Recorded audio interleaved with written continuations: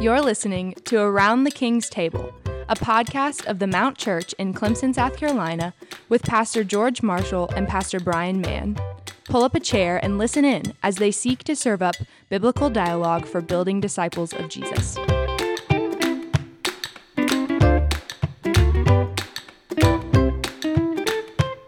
All right. Well, welcome again to this episode of Around the King's Table. As always, we like to put forward our aim. Biblical dialogue for building disciples of Jesus. We're going to get it. It's going to be nice and crisp and clean at some point. I'm Brian. I'm George. And on today's episode, we want to continue to answer some of the questions that we've received from our member college students. So here we go. In Mark 15, verse 34, Jesus cried, my God, why have you forsaken me?" Did the Father actually abandon the Son in that moment? Okay. These are great questions, guys. It's a great question. I actually come closer down on the side of no. Yeah. And it's not, there's a lot of people who push back on that.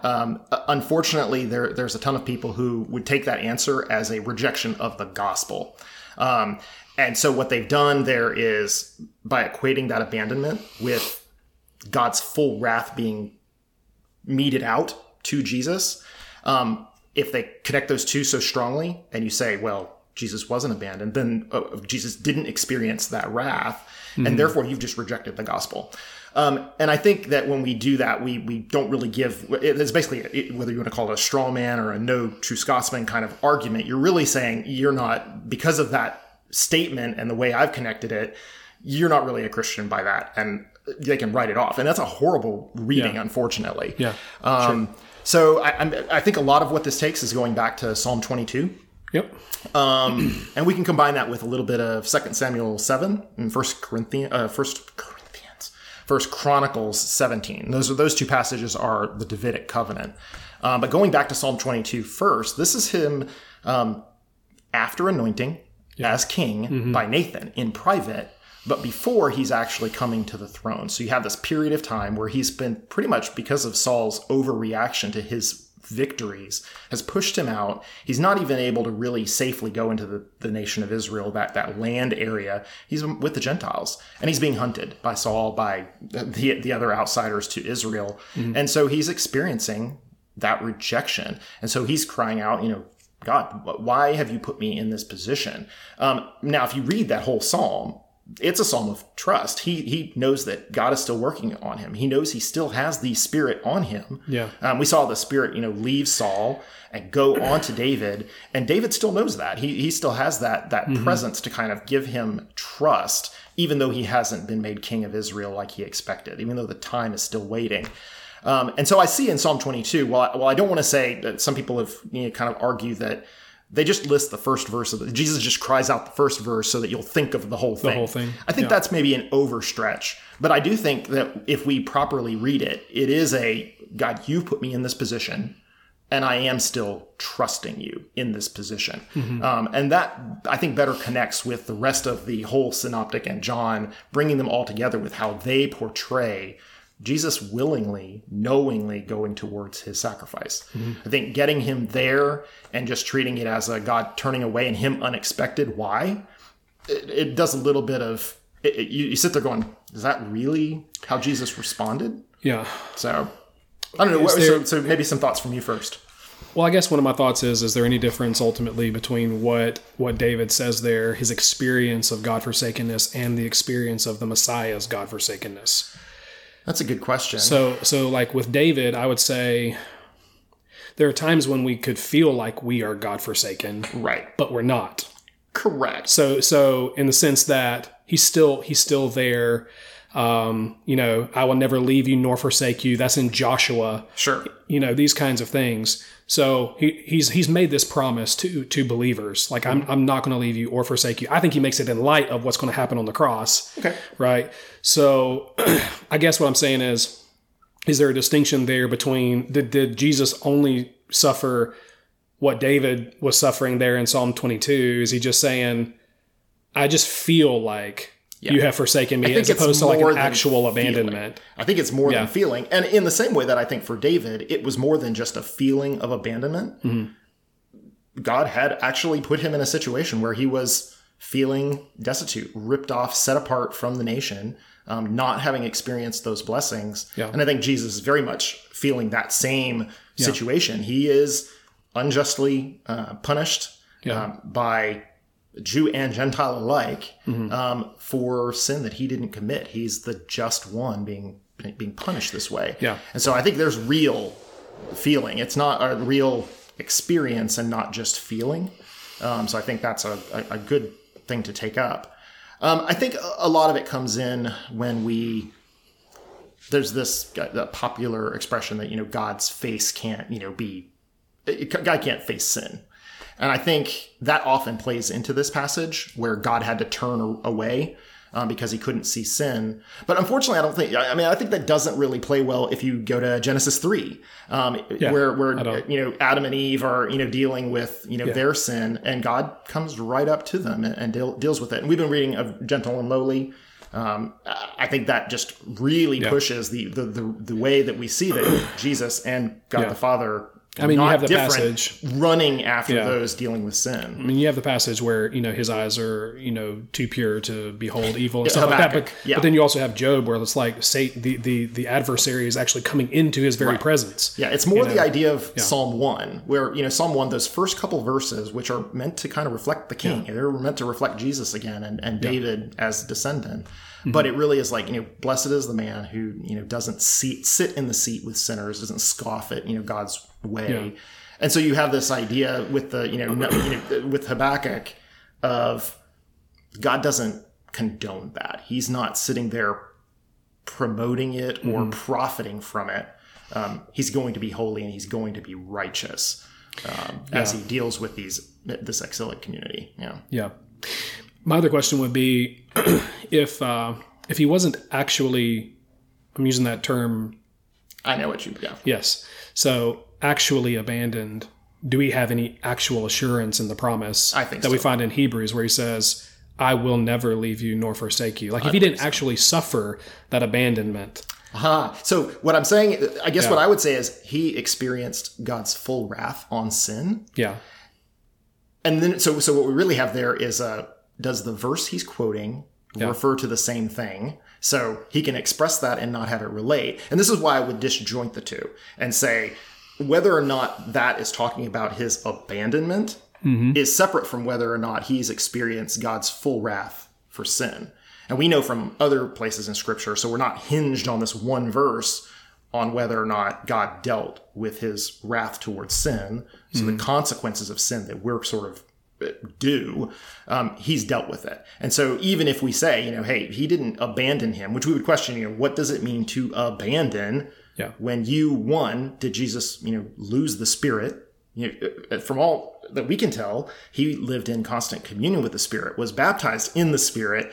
It's present in all his ministry. So, I don't think many people would argue that he lost it at that point. So he still has the Spirit within him. He is still both God and man without that being divorced, really. Yeah. So in what way, when we talk about abandonment, what do we mean? Yeah. And we're going to have to struggle with some time, space, anthropomorphic metaphors as we're dealing with this issue of abandonment. Did he deal with the full weight of sin and God's just punishment for it? Yeah. Absolutely. And if we want to talk abandonment in those terms, God had to go, I have to judge this. I can't let it go. Yeah. But Jesus was still the sinless person who was able to make that sacrifice. Yes. Mm-hmm. And so that's where we get dealing with really the wording of it. Mm-hmm. What do we mean by abandon at that point? Mm-hmm. Forsaken. Mm-hmm. Yeah. Yeah. It gets a little bit twisted in there because of, you have Trinitarian issues and then you have Christological issues. That's correct. So I would probably be a little divergent in just that I would say from a Trinitarian perspective, the Father and the Son can never be separated. Right. So at the Trinitarian level, okay, I see that they're inseparable. At the Christological level, he became a man. And as you go through the Gospels, especially I think in John, you can see the things that you could really only say about the Son, he says about himself, the man. Yeah. Because what you can say about one of the natures seems like he can say of the person. I mean, and the biggest argument of that is, was there a sense in which God, the full Trinity God, was dead for 3 days in the grave? No. But so I do understand that argument. But Jesus was dead. Yes. But I am a little dicey, of divorcing the two. I would actually go that God actually experienced himself as Jesus, the punishment for our sin. Yeah. He tasted death is what the writer of Hebrews says. Yeah. So there was a see again for me. I'm not at all to the end of the rope on this conversation, but I do wonder again about if he didn't actually suffer my hell, if he didn't actually suffer the penalty of my sins, or if he didn't actually suffer my abandonment. How is it that the Father can say so certainly, I will never leave you nor forsake you? Yeah. And I think the reason he can say that to me is because Jesus actually suffered my God-forsakenness. Whatever that means, he actually suffered my abandonment in order that I might never be abandoned by the Father. And so that's where I'm kind of like... Exactly. And that's what I would actually agree with. Yeah. But unfortunately, it's this idea of we have to understand abandonment, what it means to be forsaken. Jesus experienced God's wrath, the penalty of my sin, in full. He did. And as long as we can keep that grounded, we can kind of work together on what it means. Hopefully we avoided some heresy in that one. Okay, last one here.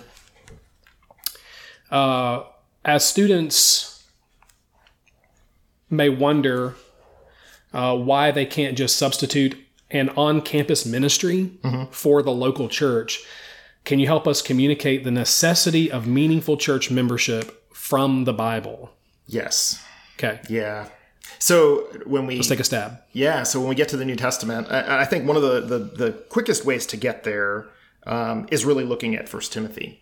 And so we see Paul's writing to 1 Timothy. He's sort of a missionary in place, raising up leaders for that church. And we see what he does. He says, I want you to be diligent, to put together the elders, to put together the deacons, to raise a body that is biblically instructed and committed as disciples. And so we see this group, and he's interested in the church. He's not interested in a quasi-Asia Minor pact of people serving. He wants that local church to be healthy and strong. And so as we do look, yes, there are missionaries, and Paul is a great example, going around. But even those missionaries, Paul being the example, are commissioned by churches. It isn't just some separate organization that's saying, okay, we've got our own body of people, and we're going to send them out, and we're going to grow this whole area. It's churches feeling compelled by God to send people out and reach into areas. As they see God moving. And so that's what that'll be the two big ones, is I would see just the kind of the model of 1 Timothy of building up a strong church, and then just the example of missionaries who are being sent. So from Acts 13, Acts 14, Acts 15, you see these constant things of, they gathered the church to make decisions. They were praying and they sent it from the church. They came back and told the church what was happening. So there's always this focus on church, to the point where one has to go to, like, if you're going to, and this sounds maybe harsh, but if you're going to look at scripture and do everything from scripture and not do anything separate from it, and you had to say, do we see parachurch ministry? You got to go, we see a lot of instructions about what the church looks like and what it should be doing, and not so rich on the parachurch other than them being sent by the church. Yeah, right. Yeah, so I have 6 things that I'll just kind of try to bring in here quickly, and you can feel free to say whatever you'd like along these lines. Sure. The first, so here are my things: context, big picture, body life, the gathering, accountability and assurance, and then submission to Scripture. So, ready? Oh, yeah. Here we go. In terms of just context, like when we're reading the New Testament, especially as we get into the letters, the pastorals, these kinds of things, they're written to churches. Now, pastorals are written to pastors of churches. and even ministry pastors, but of churches. Right. Yeah. Now, a lot of people would say, well, that's big C Catholic church kind of thing. Well, okay, but it's written to churches in Corinth, or it's written to churches in Ephesus or Galatia or Philippi or wherever it is. So it's churches that are in those locales. And so I think as Christians, we're reading these letters, they wouldn't receive apostolic instructions and think, what they're saying is, I just need to live this out amongst Christians that happen to be gathered at the neighborhood fruit stand. Like, I don't think that's what's going on there. I think Jesus they'd immediately walks among think the lampstands, individual churches. Yes, and we're about to get there. Yeah. Yes. And so I think they would say, they would hear those instructions and go, I'm supposed to be living this out amongst the brothers and sisters in their local church in, let's say, Corinth. The church at Corinth. So I think when we read the letters, we have to come with that kind of context to it. Big picture, Ephesians 3:10. This is what God's doing in the world. Right. He's displaying His glory, His redemptive wisdom, His purpose in the local church, in the church. Yes. And again, church is manifest, becomes visible in local churches. Matthew 28, I think the Great Commission implies local church. It mentions baptism there. We'll talk about ordinances here in just a second. Yep, I didn't get there. Right. 1 Peter chapter 1, verse 22, all the way through really chapter 4, but right there nestled in chapter 2. Again, he's talking about we've been knit together, we've been built together, we're a building, we're a structure, we're supposed to be together, and as this structure, we proclaim the excellencies of Him, and all these kinds of things. We display the glory of Christ. So again, we're just talking big picture here, that it's the church, and in the context of local churches, visible churches, that God is revealing His glory, revealing His grace, revealing His redemptive wisdom in Christ. You mentioned the Revelation passages. Again, Jesus is walking there in Revelation 2 and 3 amongst the lampstands, which are local churches. He's writing letters to local churches and saying, please, this is what I desire of you. If you've been going this way, you need to repent, and you need to come full circle. You need to love me. You need to be honoring me. You need to be faithful, and all these kinds of things. But you need to be radiating my glory as local churches. That's where it's happening. Right. Like, this is where the drama of redemption is taking place, mainly in the context of local churches. So context, big picture, and then body life. So Romans 12, very simply, 3-13, calls us to be members, parts of a body of Christ. Yes. 1 Corinthians 12 says we have been given gifts for building up a local church. Again, nothing against parachurch organizations, but those gifts have been given to build up a local church. 1 Peter 4, 7-11, the church is the end time community. As we're drawing near to the end, what are you supposed to be doing? Praying with each other, praying with people in the church, loving the church, showing hospitality to people in the church, and using the gifts that God's given to you. Yeah, the love one another's are not just an open thing. They are specific. That's part of the body life here as well. I just put all over. I don't have a specific passage, but all over the one another's. How can you meaningfully one another? Without a body. Without a body, being part of a body. So context, big picture, body life. Next thing is the gathering, right? So we are commanded, Hebrews 10, 24 and 25, not to neglect the gathering of the local church. Correct. 1 Corinthians 10:17, as one example, we are commanded to practice the ordinances. Baptism and the Lord's Supper. What do the ordinances do? They make the church visible. Yeah, that's Matthew 18 again. That's right. Not the go privately, but the what y'all say, 2 or more of you, it's binding.